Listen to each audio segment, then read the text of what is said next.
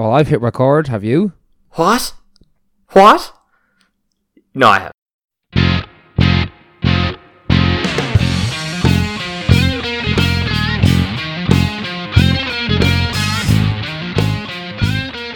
That's fair. Okay, I guess we're ready to go. And welcome, Rob, to episode 20 of I Understood That Reference.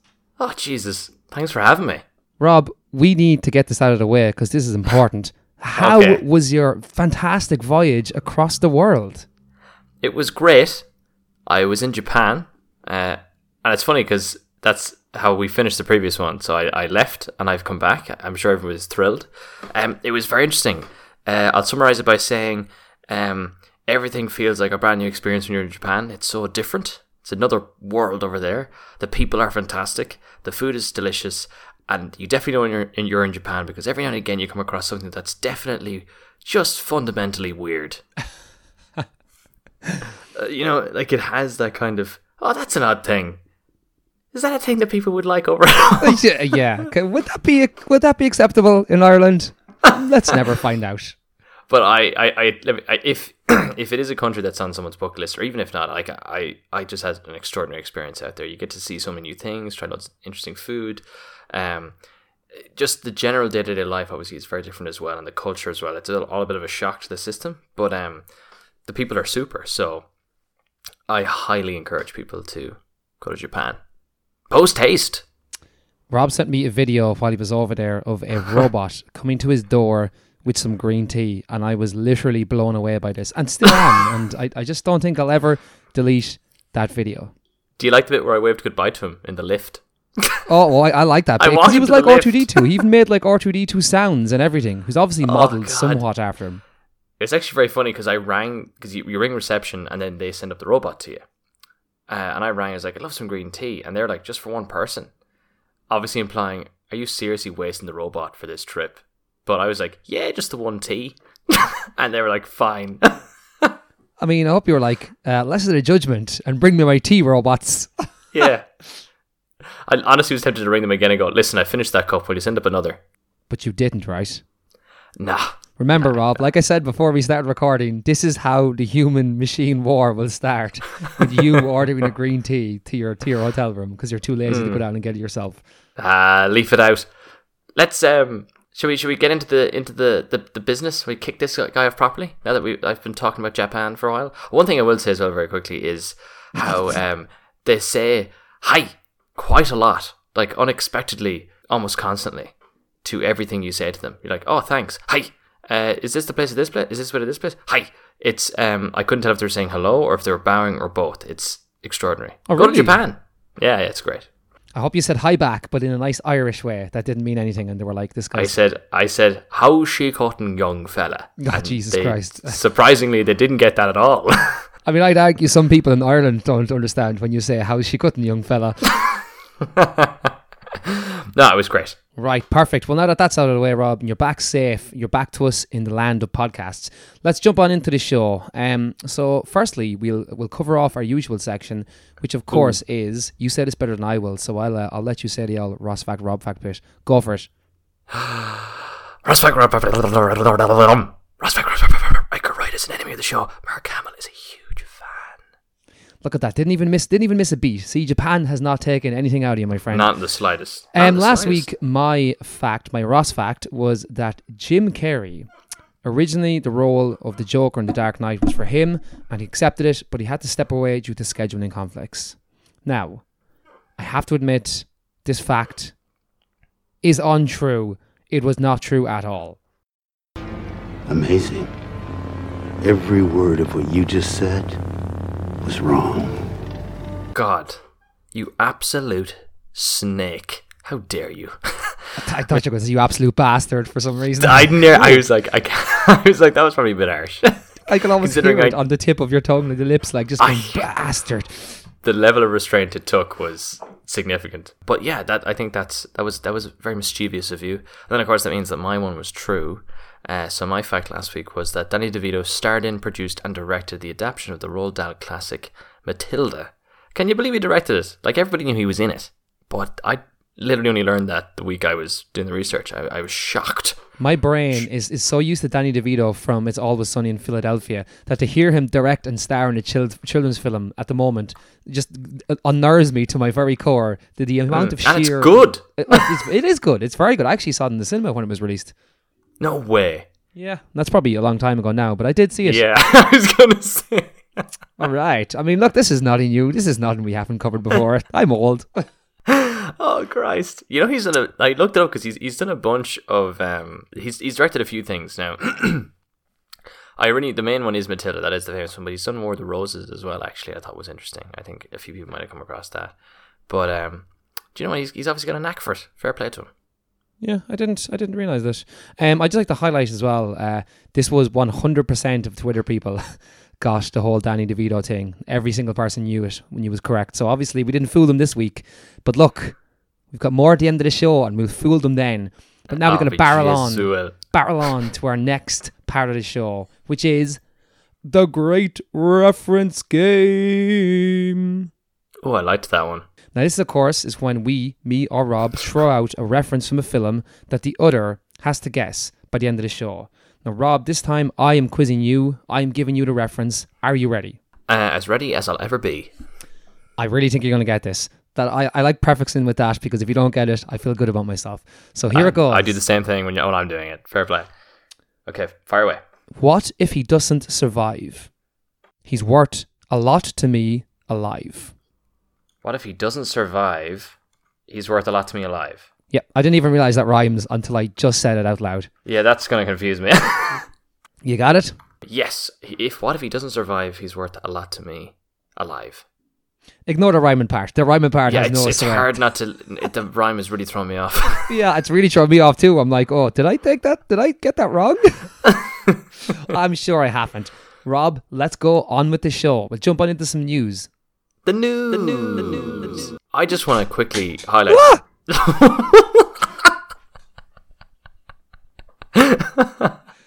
It's still Halloween in your house, obviously. Yeah, clearly. Oh, jeez, things are scary here. Some poltergeist about the place. What was that about? A coaster fell, but it's okay. The coast is clear now, so... I'm really looking forward to hearing that. I'm really not. In the episode. Look, this is what happens with live recordings, people. So, do you want to go first, or well, I go? I've got lots. I was just going to say, my favorite news source, Box Office Mojo, where I get all my numbers, has been updated. Can you believe it? I can, but sure, look. But as in the website has been, it looks very snazzy. It's much cleaner. The other one looked like it was built circa 2002. So this is a huge improvement. It's by IMDb now. I guess they bought them out, which kind of makes perfect sense that acquisition would take place. But what was actually pestering me for ages is that they did the update maybe a couple of weeks ago, but there was no worldwide box office section, like totals. So I couldn't see the actual... I could only see US stuff. So you were there with the abacus, putting them together, like hitting the abacus. Man, I thought my very specific role in this podcast was completely ruined. Like, I didn't think I had a function or a purpose anymore. I was like, oh my God. I mean, when you went to Japan, I was like, maybe I should just go solo. Yeah, you should have. But instead I waited. But yeah, anyway, it's updated, but I wanted to obviously lead into the fact that we were talking about this a little while ago. Joker is coming tantalizingly close to that $1 billion mark, which is extraordinary because obviously it's R-rated. It's, we could argue that it's definitely leveraging or at least benefiting the fact that it has a superhero mythology kind of... Whether it's not used heavily in it or it is relevant, it's borrowed from that universe. So I think that's what's giving it legs. But it's at about 930 million now worldwide, which is just crazy. That is crazy for that type of film. That is crazy, actually. It's number 7 now. I think it will do it, to be honest, and I think that will help. Obviously, the Oscars will be coming up not so long from now, so I do think that's very much going to help it. I would not be surprised if we see an Oscar nod or two for the Joker. It's 3 weekends in, so it's really going to start slowing down, particularly as other movies start coming out now over the next few weekends. But I reckon it can get there. It'll be very close, I reckon. But it seems to have the legs. Also, if it does get an old box office nod, of course, think about the amount of times it's going to be re-released. So it'll definitely reach that billion mark, if so. Well, fair play to them. That's what I say. Bloody fair play to them. The joke's on us. Jesus. No, look. Fair play to him is right. Yeah, I mean, it deserves the to be, grossing that much money. I'm glad to see that it is. Interesting. What do you got, buddy? Right, so there's two ones here I'll start with, and kind of I think you even sent me a text about this during the week. But there's two very high-profile games released recently. You're going straight into the games. I'm going straight into the games. We'll still swap and change and get around and in and out and flip and flop back and forth. You fairly get around, let me tell you. Ooh, nice. So the two games is interesting because they couldn't be any more different. One is Death Stranding from Hideo Kojima, and the other is Call of Duty, which, I mean, everybody knows Call of Duty. They couldn't be more different because one is so very much so the kind of usual by the numbers game, 100 times box office, throw all the money at it and get everybody to buy it, which is Call of Duty. And the other one is so far of left field, it is even almost not registering as a game to many people. And the reviews are out for both, and they're not terrible, they're not brilliant. They're like 7s and 8s and 80%. I believe one is at 81% on Metacritic and the other is at 85, if I'm not mistaken. Yeah, that's very good going. Like, so that's a lot of the majority. Like, when you think about the number of reviews some of those have gotten, I think for like Death Stranding, that's after 75 different publications have reviewed that to maintain that 85 score. That's actually exceptional. Call of Duty is at a very similar kind of number of reviews. Yeah. I'm relieved for Call of Duty because I'm a fan of the Modern Warfare series. They're the ones that I bought. I never bought Black Ops or the futuristic shite. Yeah, but they've brought back a very famous character. They've reimagined it. It's not a direct sequel. This seems to be like net new, start fresh, but with the same kind of core kind of characters that that made the original sort of trilogy very famous. The beloved characters. There's Captain Price. They're big into the mocap. Everyone's doing the mocap now. Naughty Dog started the mocap revolution. It's Motown, baby. Let me tell you.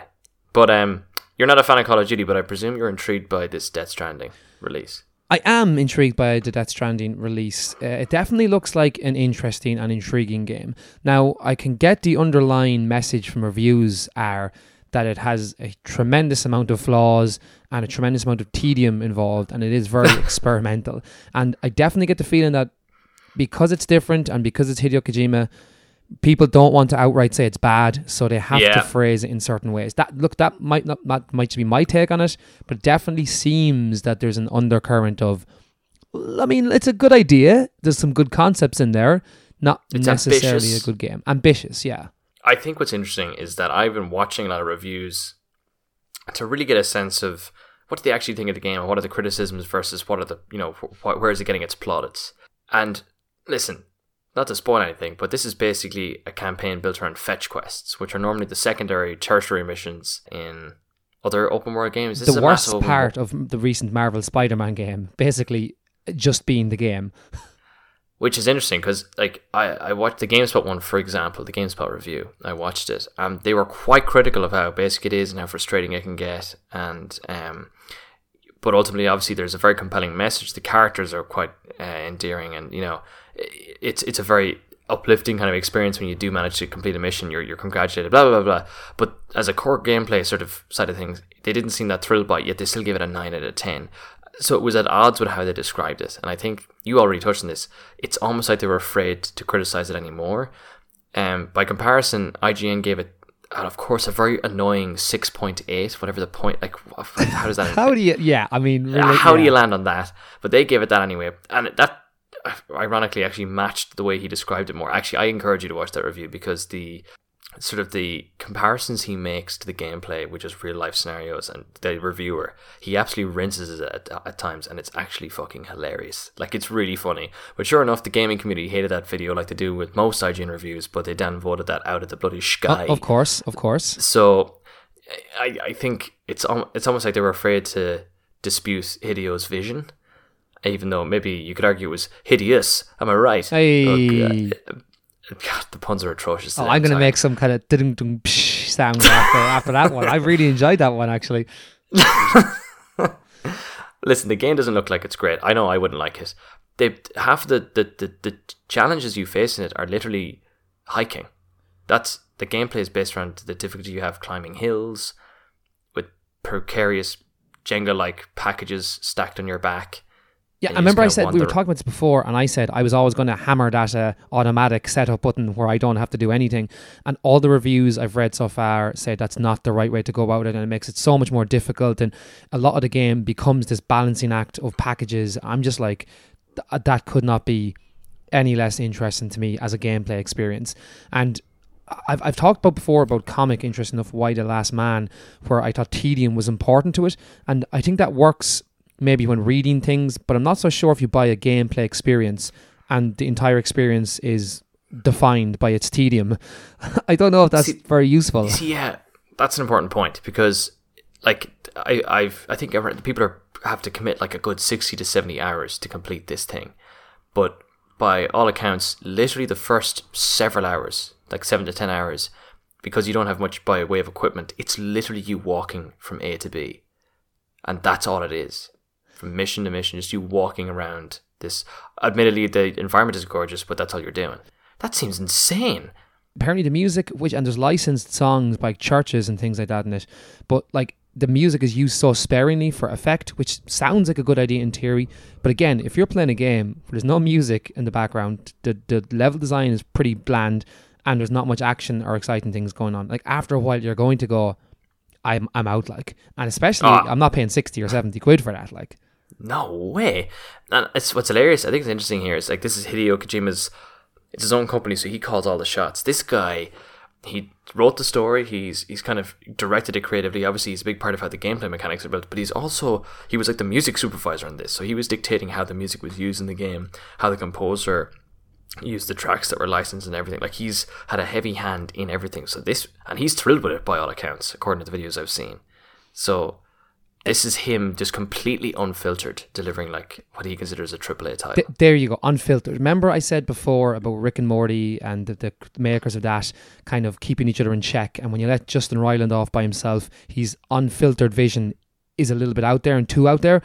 I think this could be the same. I think without people to rein him in a little bit and without him kept in check somewhat, the complete Hideo Kojima madness comes out, and the complete ludicrosity of some situations are just left unchecked. And I think sometimes that will be to its detriment.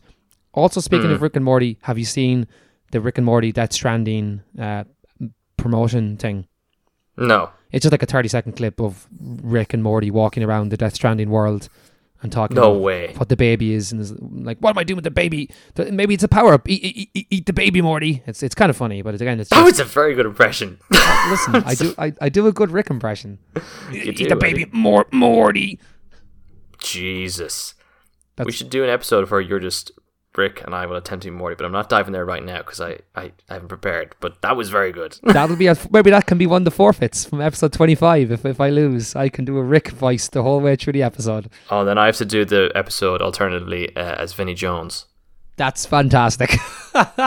Somebody said on Twitter, because I said, can you suggest forfeits? Somebody said getting a tattoo. That is not happening. I'm just going to throw it out there right now. I was like, that's instant, from like 0 to tattoo straight away. No, I'm not doing that. But are you gonna like? I'd be very tempted to buy Call of Duty because it's kind of self-contained, and I like that kind of shorter campaign. I think the campaign is by comparison maybe 12 to 15 hours, if at most, maybe around maybe even 10 to 12 hours. Oh, I've heard 5 to 6 from some places. Yeah, but people like fly through those. I can because I like to play quite thoroughly, if that makes any sense. But I'm kind of slower kind of going through campaigns anyway, that I could knock a bit of mileage out of it.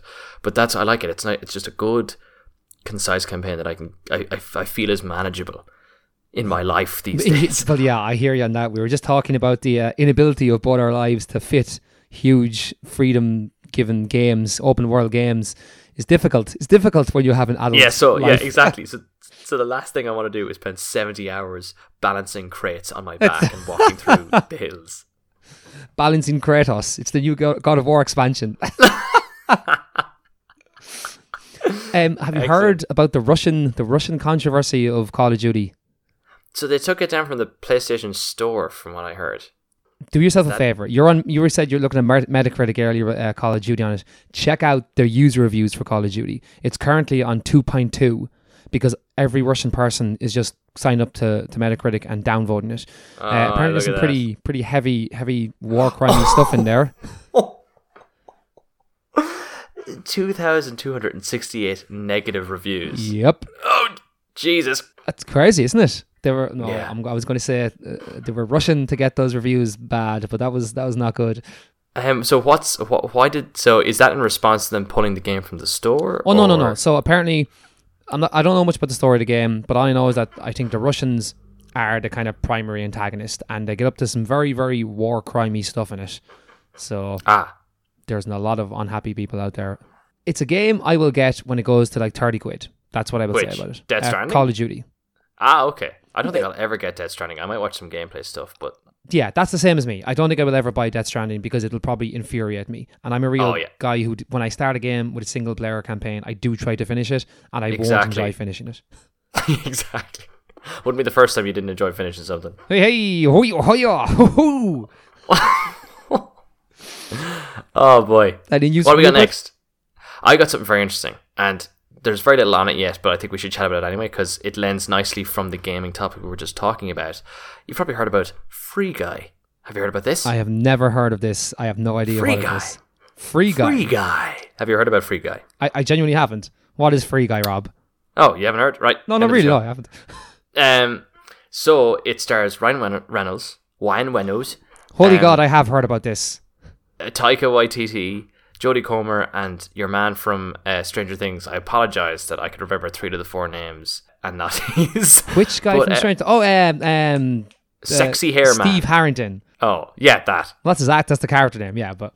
But anyway, so the idea behind this is Ryan Reynolds plays an NPC in an open world game.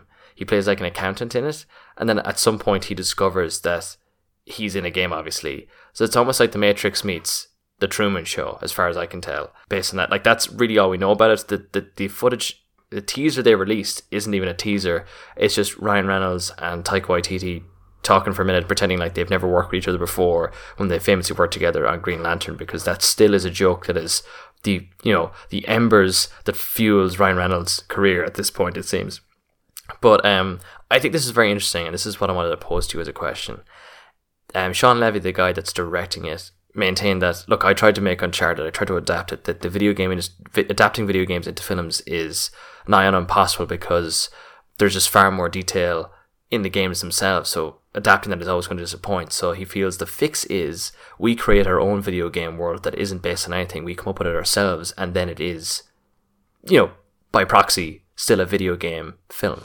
That is a thesis that I would fundamentally disagree with, if I'm going to be honest with you. I mean, that's like a cop-out. I mean, you could say that about a book then, or anything, or any adaptation. I know, yeah. But I guess what he's saying is, I guess he got so just disenchanted trying to adapt Uncharted, but maybe he was inspired to like approach it this way. I think this sounds like it could be a lot of fun. It sounds like Stranger Than Fiction with Will Ferrell. Will Ferrell, yeah. Except for instead of a book, it's a video game. Yeah, I know, but what's great about this is think about the flexibility and freedom you have just in terms of the general world kind of carry on and the antics they get up to because they're technically based in a video game. I love the idea of that. Oh, it's an absolutely great idea. It's like something that started off on College Humor or something, isn't it? That's what it sounds like. I don't know. I honestly haven't got a clue.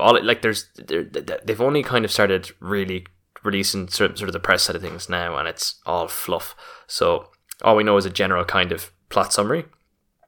He's an accountant in a computer game. I guess he comes to know that he's in a game, and then it kind of spirals. But I think that sounds great. There's a lot of stuff they could do with it. I mean, and especially with Ryan Reynolds, who can pretty much carry kind of anything on his own with his brand of humor.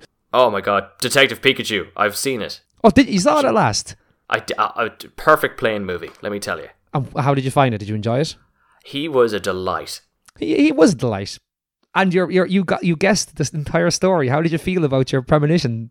I was kind of fun watching my psychic abilities unfold in front of me as I watched the film. I have to tell you, it was very enjoyable. Like, it was actually kind of endearing at times. It kind of wore its heart in its sleeve, that film, a little bit. Like, I didn't hate it. I mean, I didn't hate it either. It's not what I would have wanted from a Pokemon movie, but look, it's the first toe in the water. First, let's try it out and see how we get on. Little Poketó. And look, it's not a terrible film. It's just, yeah. Nah, he absolutely saves it. Like, his charisma comes through that little Pikachu in spades. It's actually unbelievable. I really usually don't like this phrase, but for that film, I would say it is what it is. It is what it is. It is. I agree. I mean, you can't dispute it. That's my review. That's my review. It is what it is. Come to. I understand that reference for the best reviews on the internet. Anyway, yeah, no, I think that was great, but I'm interested by this Free Guy thing. I think it could be fun. I'll check it out. I will check it out. Rob, this next piece of news, I'm really going to put to you because it's more your area of expertise. And in fact, there's two bits to it technically. So did you see one of the Game of Thrones prequels has been cancelled? Uh-huh. Along with that, a new Game of Thrones prequel has been announced. So I saw there's kind of bits of this. Well, the main news that I saw was that the guys, the Benioff and Weiss, the guys you got ahead of me. That was my next bit. You just got there ahead of me, but go for it. Excellent. That they were, because they're working on that Game of Thrones show, they had to bow out of the Star Wars series they were working on. Is that what you were going to lead into? Well, that's what I was eventually going to get to, yeah. But basically, there is a prequel series coming out for Game of Thrones, and it's on HBO's streaming service, HBO Max. But yes, also along with that, the two guys who are going from the Game of Thrones, who stepped out of the last series to direct a new Star Wars trilogy, have now also bowed out of the new Star Wars trilogy. Yeah, it's because apparently, so they're under contract with like Netflix and HBO, and they were not liking the suggested amount of time that will be taken away working on Netflix shows for all the Star Wars stuff. So I think contractually there was a little bit of conflict there. That's what I read into it. So they had to bow out, but it's not like that was going to stop HBO from piping out some more Game of Thrones shows. Like, there's so much lore that they can just make up, let alone pull from in like the other kind of anthologies of the books. So I think this was always, I mean, this could have easily happened, but it was never going to be the downfall of, I mean, the TV show we get could be the one that originally started. It's just changed hands, I think, really is what's happened here. Well, the original was kind of, the first prequel one had like Naomi Watts was originally lined up for it and a few others. It didn't have a name or anything, but I think it was very much just tried to be swept under the rug, because the new one that they've announced is actually based on one of the prequel books. It's going to be called House of the Dragon. And apparently it's about the Targaryen civil war known as the Dance of the Dragons. Now remember, I know nothing about Game of Thrones, Rob, so I'm just throwing words out there and hoping that some of them stick with you. Well, I think that name is silly, first and foremost. I don't like the sound of that. It's all speculative at this point, so it's kind of hard to tell whether this is going to be any use. Obviously, as I described in depth last time, they ended the last one poorly. So, and also I'm just, I'm a bit tired of Game of Thrones right now. We've had a lot of it. I'm enjoying the break. I actually was quite stressed. Well, stress is the wrong word to use, but I was stressed. Let's call it that. Going into the final season, because I felt like I'd kind of forgotten how it'd been going on for so long that I'd forgotten how the previous some other seasons, some middle-end seasons kind of unfolded from kind of more subtle character kind of standpoints and who was in and who was out. So I felt like I was obliged to kind of rewatch a lot of those. Couldn't get through it. There's too much of it. And then by the time the end of it kind of ended the way it did, I was just so fatigued. I'm like, Jesus, give us 10 years before you bring out another one of these massive big budget Game of Thrones. Yeah, like it is, epics. But sure, look, there's money to be made, I guess. The ironic thing is, sorry, HBO. Jeez, I'm sorry you want to make more money. Christ. That there is like a karmic thing, though, isn't there? That like the guys rushed through the last series to such negative reviews so they could make the Star Wars trilogy, and now have to also walk away from that Star Wars trilogy. There's some kind of poetic karma to that. Like, that's what you get, guys. That's what you get. Actually, speaking of Star Wars, have you seen the trailer? There's a final trailer doing the rounds. People are loving it. There's music in it. It swells. Oh, they're running. The blasters, they're off firing. Oh, have you seen it? I have seen it. It does absolutely nothing for me. It's just, there's... The music is swelling again. And I'm like, guys, you did this 2 films ago. You gotta do something else, like, right? Oh god, that was excellent. I should have seen that. Just mess with absolute obstinance. Just they have just cheated you and wronged you too many times for you to care. Really, and that is genuinely the truth about it. Did you enjoy the trailer? Did you see it? I knew what they were up to in the trailer, so I was cynical a little bit as I was watching it. But at the same time, I'm like, I'm intrigued how this is going to play out.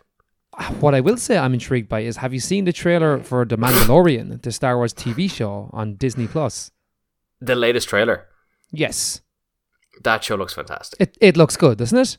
It looks very grounded. I like the grounded stuff. I feel like I feel like I'm looking at physical sets and, you know, doors that are closing on people's heads, that kind of thing. It looks real. And it has a certain confidence that those other Star Wars movies have just lacked so far. Oh my God. This one is comfortable in its own skin, you know? Absolutely it is. And it's that benefit of less is more.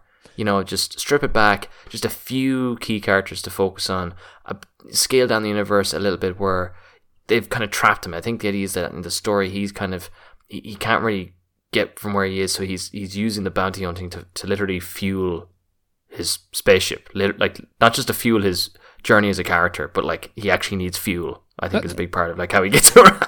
And you know what as well? That, like, I love the way, like you said, he humanizes the characters. That's all you need. And I also love that this isn't just, oh look, it's Boba Fett. You know, it's like, no, this is a separate character. This is a guy with a story, somebody you've not met before. You mightn't recognize any of these characters.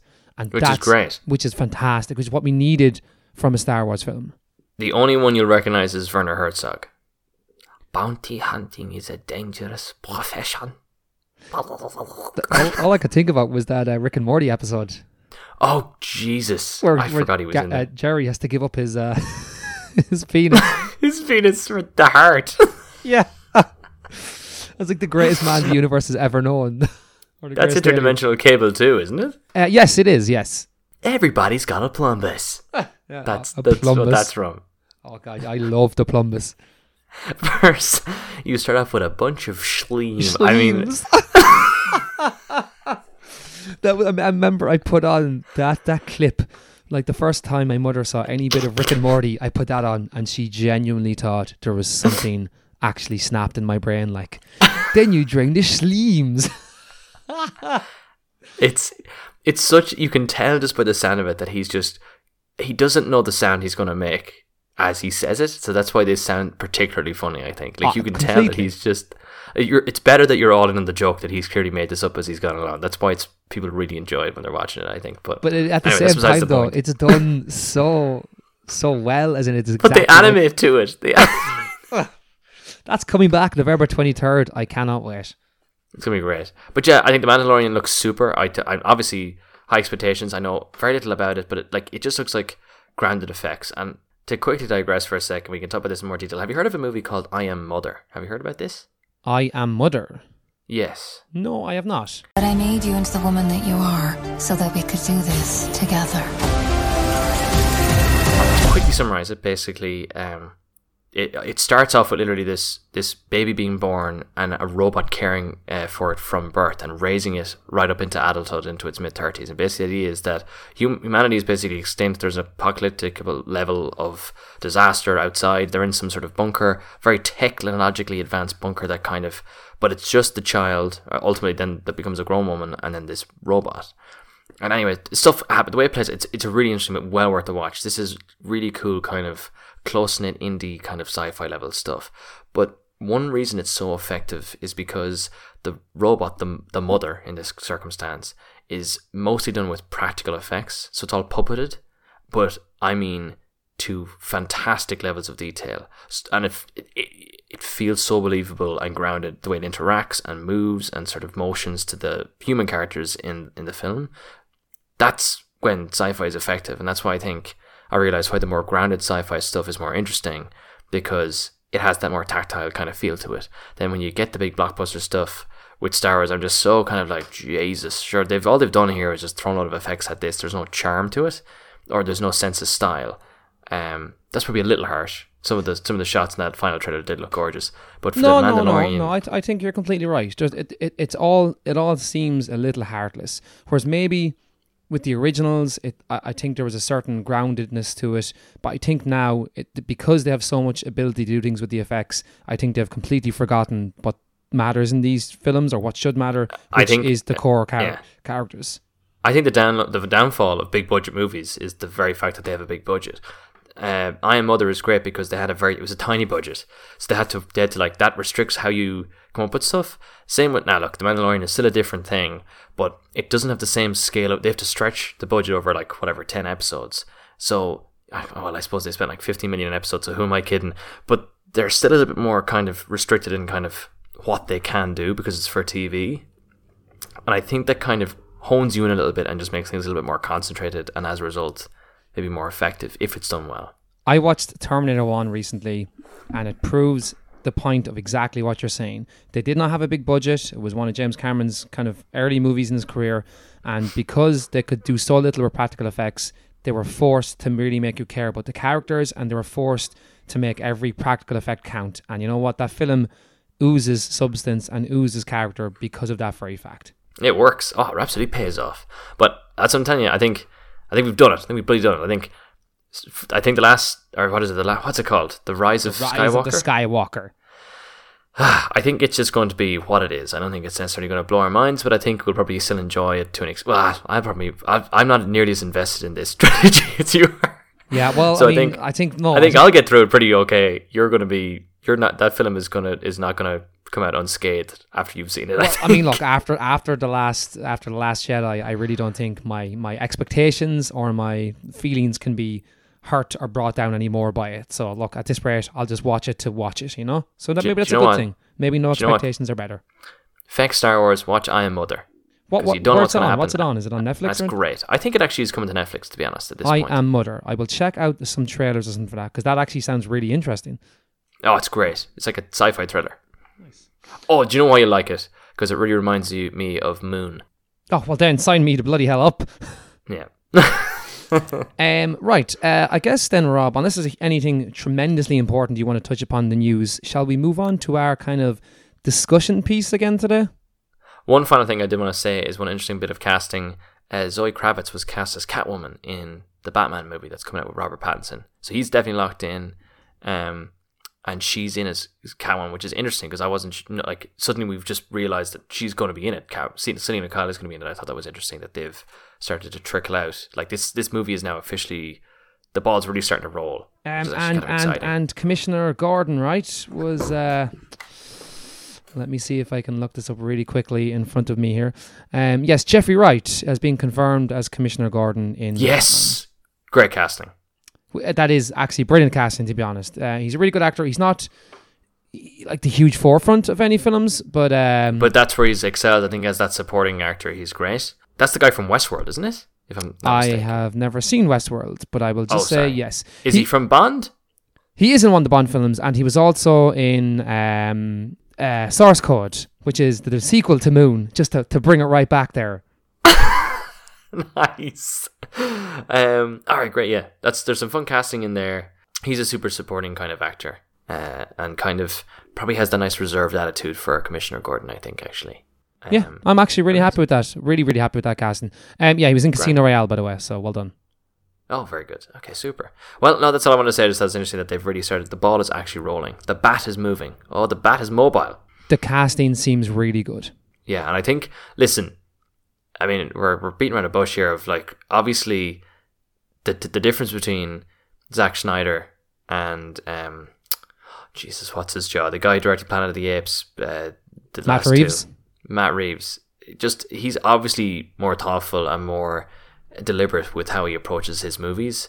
So I have high hopes for what he's capable of doing. I think the stories will be a little bit more restrained, stripped back, less is more, all that good stuff, and not designed like a music video, basically, is what I'm saying. Yeah, but it's a good point. And there'll be lessons learned from the Joker as well, I would say.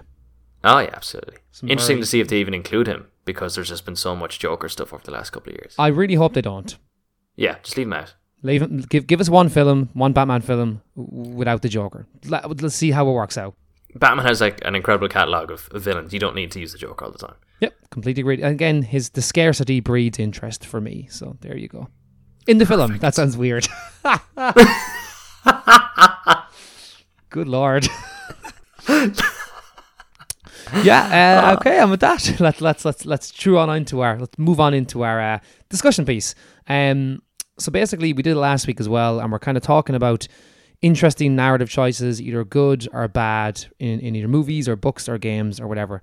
Do you mind if I lead? If I jump into this? Fire away, buddy.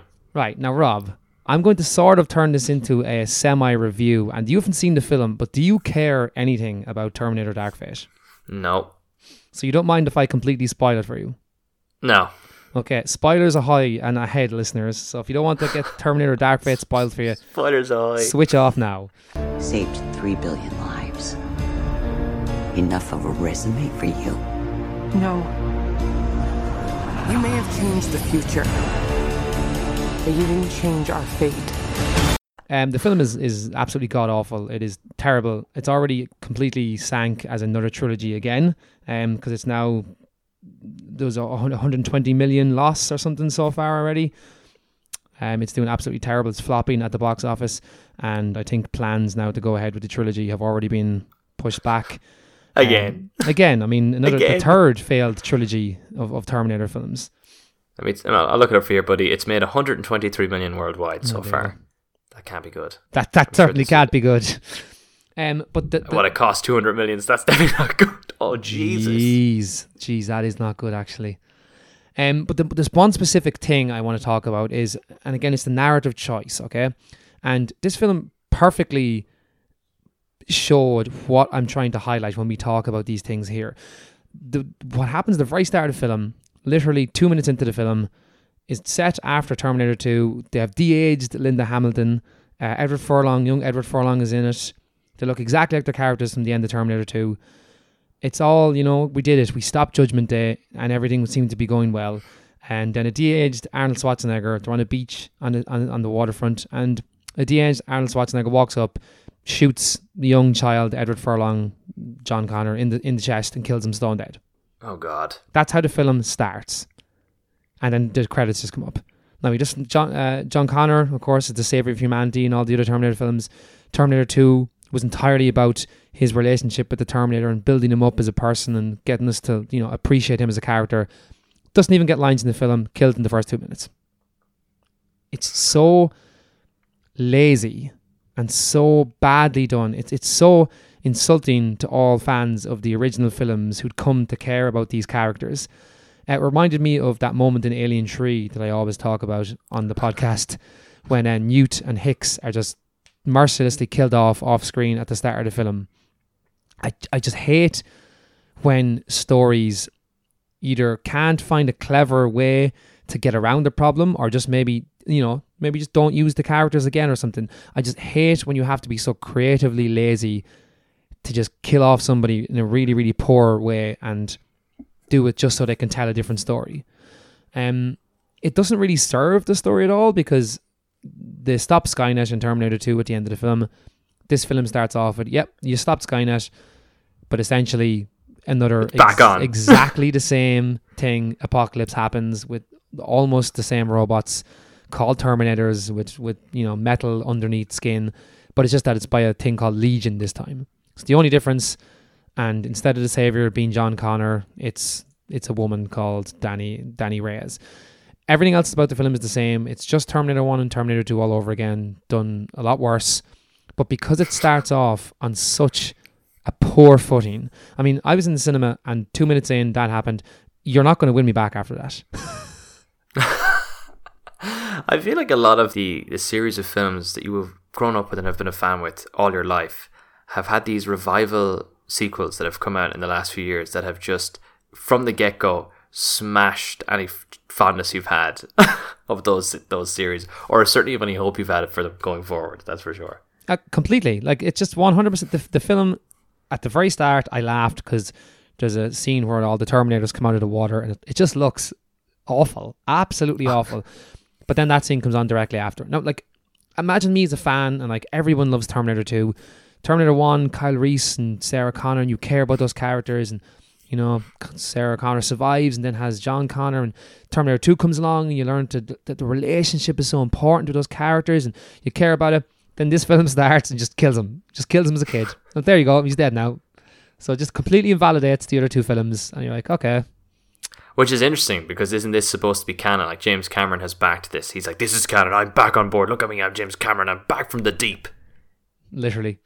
Well, obviously, actually, maybe the Terminators coming out of the water is a metaphor for James Cameron coming out of the water from a submarine to kill his own franchise. Kill the past, kill it if you have to. I mean, his mind is clearly lost. He is very much walking back his involvement with this film ever since the reviews came out. Like, really, like, oh no, I didn't see the final cut of the film. Oh, not at all. That was all Tim Miller. Oh, for God's sake. But there was an interview with Tim Miller on the very point of, look, did you take that decision lightly? And he just says, no, it wasn't really a controversial decision for me at all.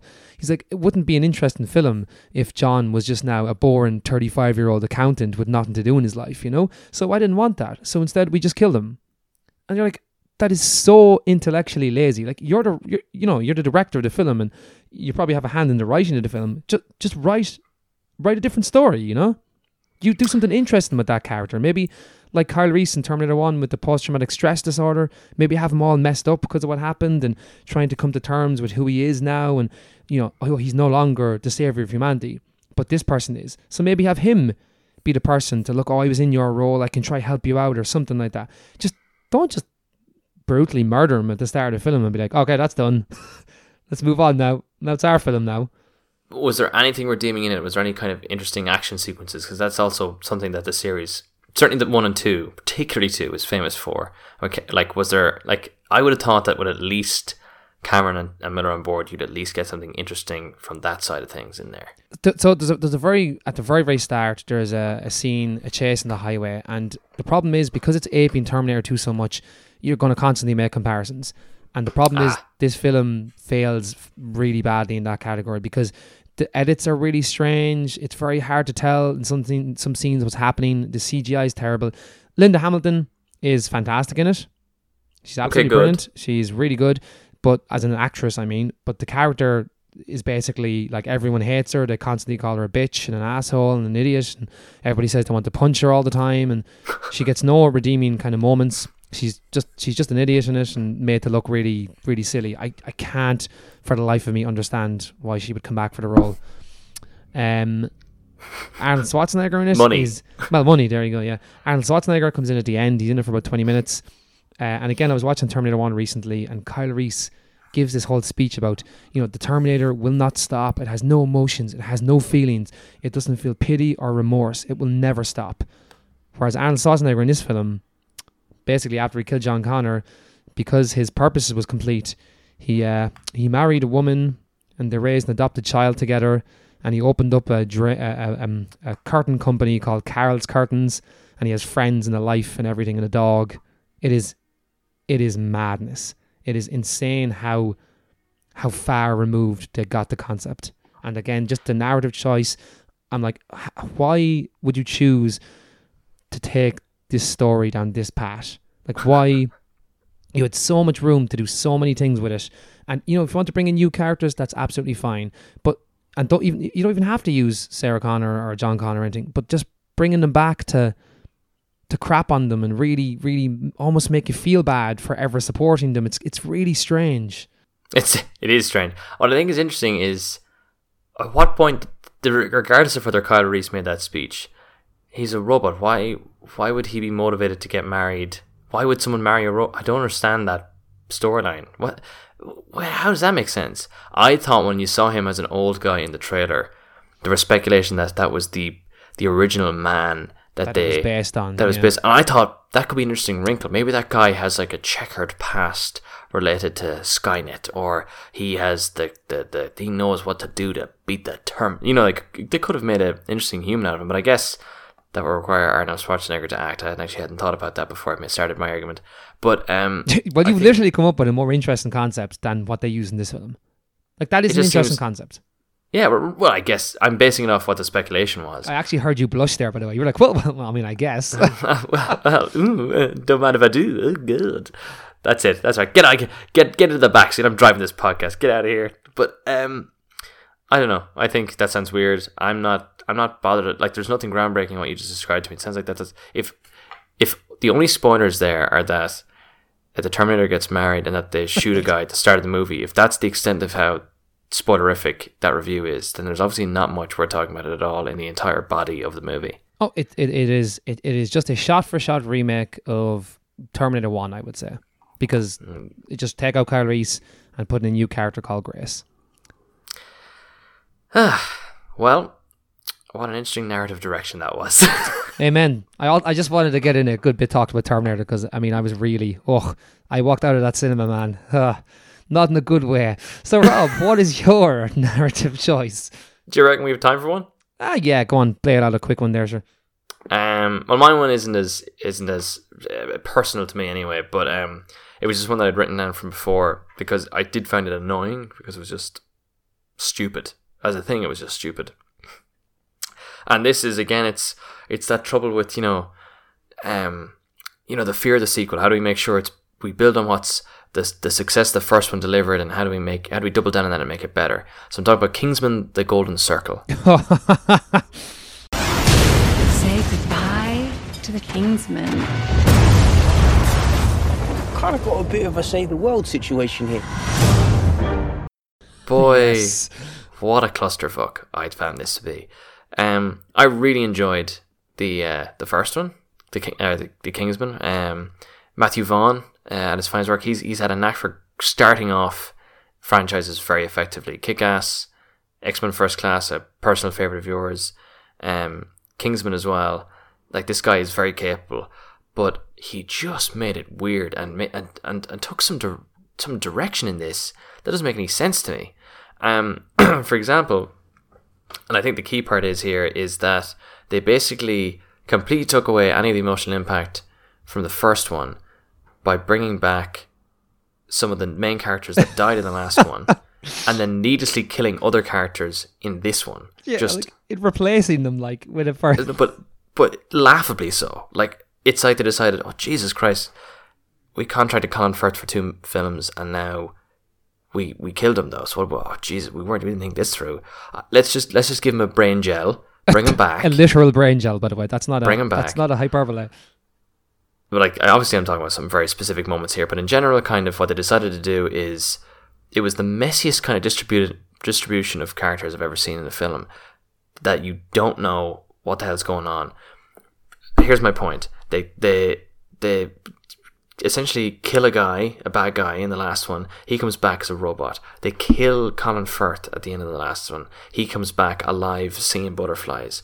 They give Mark Strong's character a little bit more purpose in this one. Build him up to be an agent, the thing he's always wanted to be, only for him to be killed immediately in the most stupid fashion I've ever seen in my life. As well. He gets less screen time and less action as a spy than Elton John fucking does in Feathers. The movie is so lost in its own, what it thinks is charm and wit and kind of sort of tongue-in-cheekness, that it just falls apart at the seams. They introduce this big Kentucky dimension called the Whiskey Men, or whatever the bloody hell they're called, the lads with the whips, the lasso guys. And they build up this big thing that the slick agent in town is Channing Tatum. Oh, and boy, you can't wait for Channing Tatum to come along. Let me tell you, Channing Tatum is ready to start swinging and a hula and a dancing. What do they do? He falls asleep after 5 minutes. He's out of the movie. Forget Instantly. about it. Don't worry about him. He's gone. Instantly. Like, he's in it and he's out of it quicker than you can say lasso. Let me tell you, I'm. That movie fell apart at the seams from the get-go. And when you one of the other really important bits, and that I hated it actually, is in the first Kingsman film, there's a fellow secret agent that goes through all the training with him. He doesn't have like a romantic involvement with her. She's just a friend of his that they went through together, and they're both agents at the end of the movie. She gets randomly killed off screen in this film. Oh, you're one.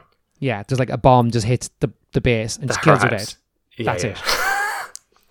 The one female spy gets killed. The one female spy that's in it. And again, like, it's not as if it serves a purpose or he's particularly cut up about it. It just happens. And that's it. It's never mentioned again. But that's why I think it's interesting, is that, like, you would think she would step up to the plate and, like, fulfill the role of one of those agents. But instead they just kill her and bring Colin Firth back.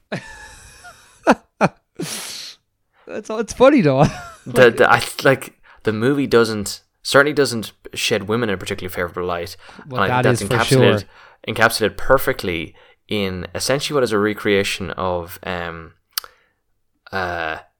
Apocalypse Now, with like a helicopter panning view of what is, let me just say, it disappears into a legless land.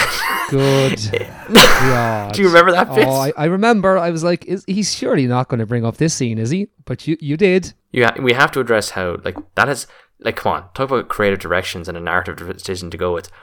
He's supposed to be the super spy, and that's the route they take in one of the scenes. It's like, I'd say It's every appalling. decision they made in that film, surely somebody must have sat down and gone, guys, really? a brain gel that's used more than once in the film to just cure somebody from basically death. Forget the brain gel. You want to put that tracking pill where? But Excuse me? I was trying to veer away from that again. No, I can't let that go. When I was watching They put that in the movie. No, when I was watching that scene, I couldn't believe what I was watching. Oh, it's actually unbelievable. But it's a mess as a result, because you have this kind of, who's the bad guy? Because Channing Tatum is gone, then the guy who's in it, Pedro Pascal, he's actually the guy playing the Mandalorian. Actually, interestingly enough. Yes, true. To bring it back again, he's good in it, but like you could see him being the bad guy a million miles away as well. They were very heavy-handed with kind of how they kind of laid a bit of menace behind that character, so that wasn't a great kind of creative decision. And either. you think they're going to do something different with it, but then they just don't. Yeah, it's just not. No, that's it. No, that we were laying the breadcrumbs because the exact thing just happened. We laid the breadcrumbs straight into a meat grinder because that's where he ended up. Into the meat grinder. Oh God, I can't get over how annoying that movie was. They were all over the place, and then the other one was so kind of. Well, they established this Kingsman world. It was fun. It was quippy. It was offbeat. It was the answer to James Bond. And then they decided, well, let's just fuck that out the window. And things had weight and emotion to them. I'm really glad you chose this one. Actually, I think that's a fantastic example of just how off the rails a sequel can go. It really is like. Oh, it's daft. The technology was too far fetched. It wasn't there was kind of an old school tech charm to the first one, the gadgets they had, and like it was just umbrellas and things like that. And then you've got Halle Berry in this very goofy role.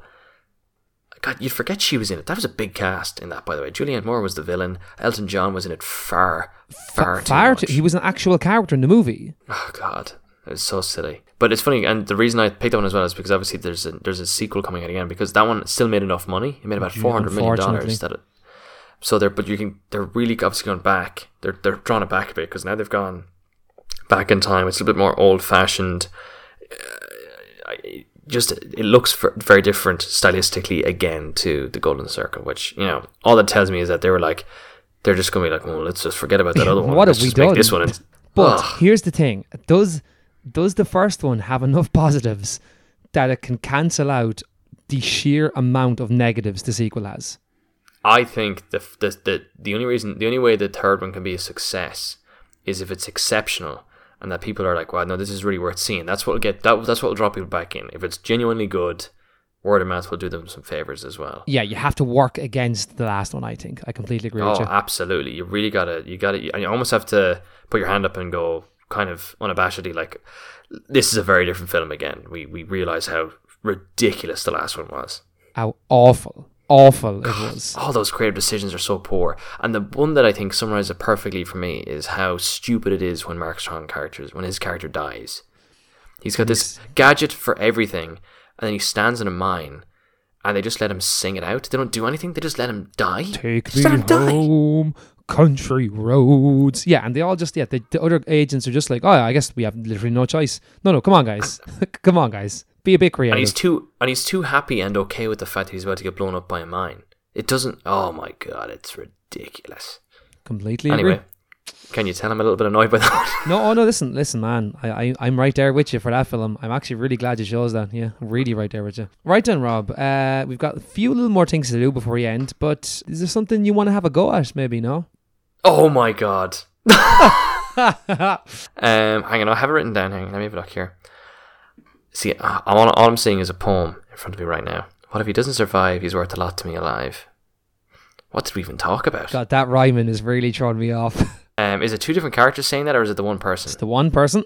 I'm blanking a bit here, buddy, I think. I was inclined to think initially maybe it was like Terminator or something, because it sounds like it could be something a character says about maybe a Kyle Reese-like character, but it doesn't sound like anything from the film. I'm going to bow at this one. I do not understand that reference. Ooh, you're going to kick yourself on this one, man. What is it from a Terminator film? No, it's not. It's a character who has only 5 lines in total in this film, and it is Boba Fett. You son of a bitch. Star Wars. You The Empire Strikes Back. Right, son of a bitch. I even I mentioned can hear the Boba I can hear Fett the I can specifically. hear the delivery of it behind the helmet now. Let me tell you. It was the rhyme, man. I've never heard the rhyme before until I spoke it. No, it didn't. It didn't. That one really didn't jump out at me. Like it even as we were going through stuff, I was kind of conscious of it at the start, and I was like, "Oh my god, I'm not sure here." I'm gonna be honest, I wouldn't have got that myself, and that's the hand in my heart. Oh, Genuinely wouldn't have got thanks. it myself. But no, but when I was saying, you said Bounty Hunter, and I said Boba Fett. I'm like, oh. Oh, you did bring him up. I completely missed that. Right then, just before we go, Rob, just before we have our last section, I'm gonna Of course. play. I didn't forget. We're going to do our next section, which is whistleblowers. Whistleblowers. Where I play the tin whistle of a theme tune from a movie and see if Rob can guess it. Diddly doo doo doo. Oh man, I'm really happy with this week's one. I'm so happy with it. It's going to come across awfully now. Watch this. Okay, you ready? Fire away. Okay. Whew.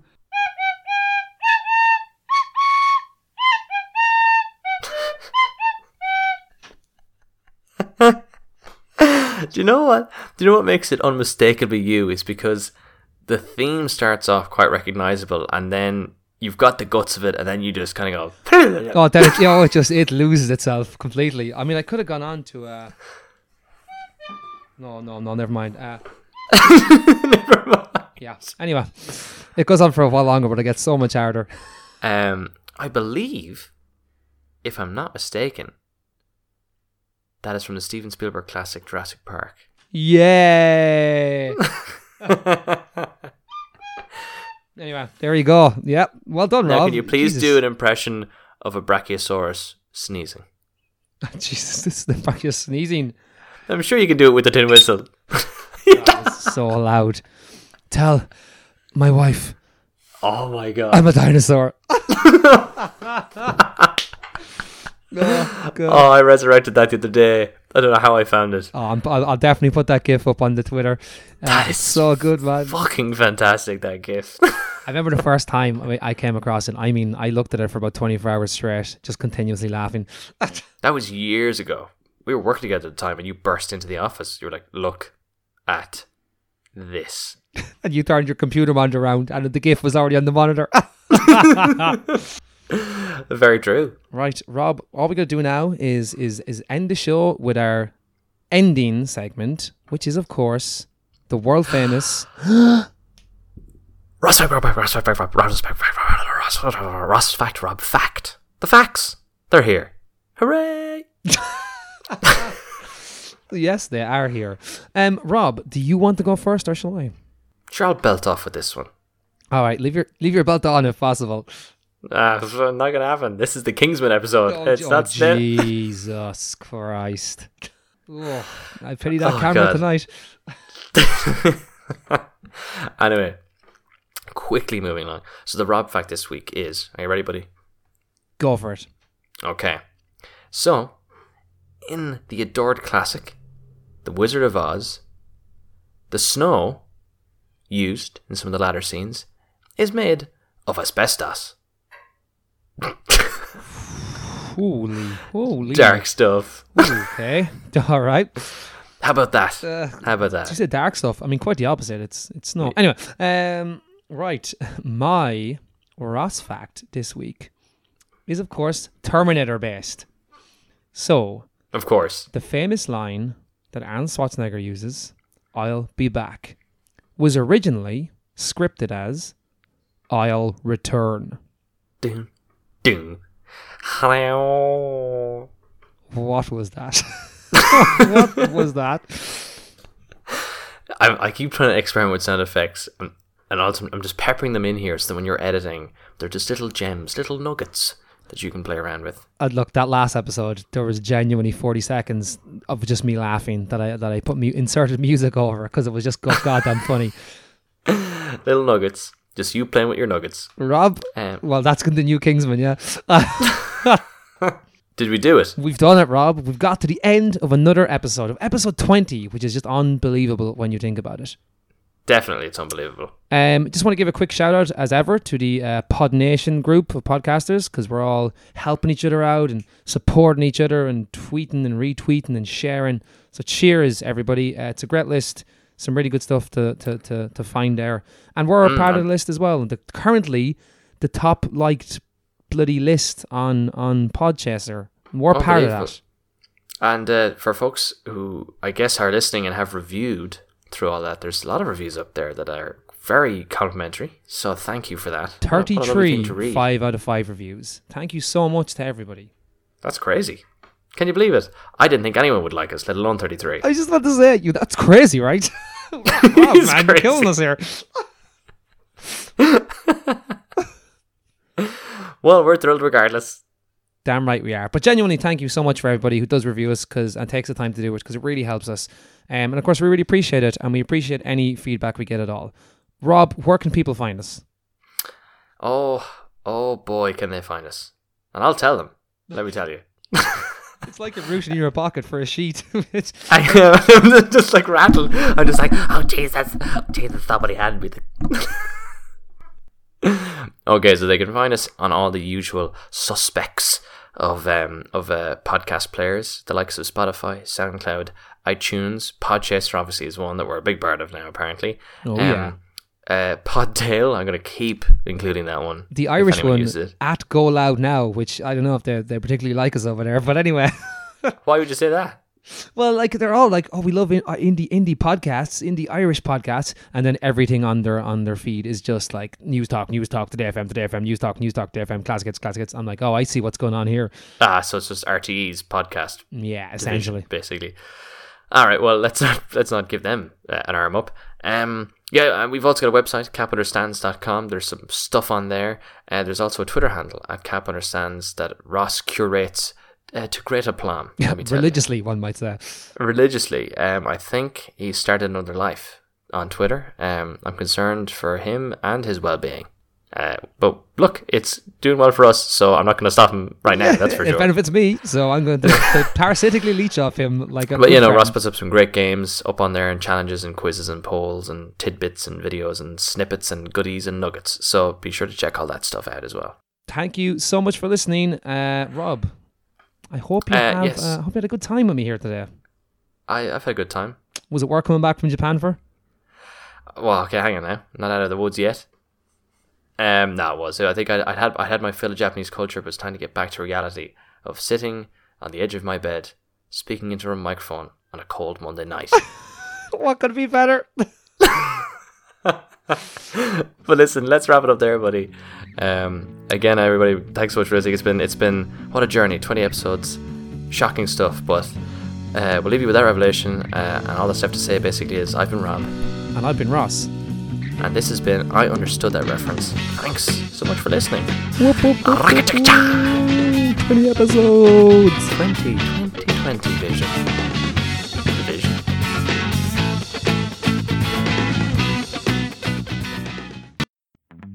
Are you looking for some great indie podcasts to listen to? Check out the Pod Nation list on podchaser.com, where you can find a list of great indie podcasts, get links to their official websites, and even listen to some of their episodes without needing to create an account or log in. Here's an example of one of the great indie podcasts you can find on Pod Nation. Hello, podcast listener. You're clearly a person of refined taste and style, as your choice of podcast clearly reflects. Therefore, I think you'll agree that the finest film ever made is 1991's epic Robin Hood, Prince of Thieves. There is much debate here at the Department of Cinema as to whether or not this is the case. Some of the finest minds in the land are mulling over this issue as we speak. An invaluable resource to us is the Better Than Robin Hood podcast. It can be found on Spotify, Apple Podcasts, iTunes, Podbean, Castbox, Overcast, SoundCloud, and pretty much wherever podcasts are available. The two hosts, Pete and Fran, are fully committed to finding out if there is a film out there that is better than Robin Hood, Prince of Thieves. They also discuss such other important topics as: is Donald Trump scared of giants? Is Morgan Freeman a golf Buddha? Does Sean Bean like cake? And did Michelangelo carve David to impress chicks? So, if you're as refined and classy as I suspect you are, you'll download the Better Than Robin Hood podcast today. Don't delay! So once again, for some great indie podcasts, check out the Pod Nation list on podchaser.com.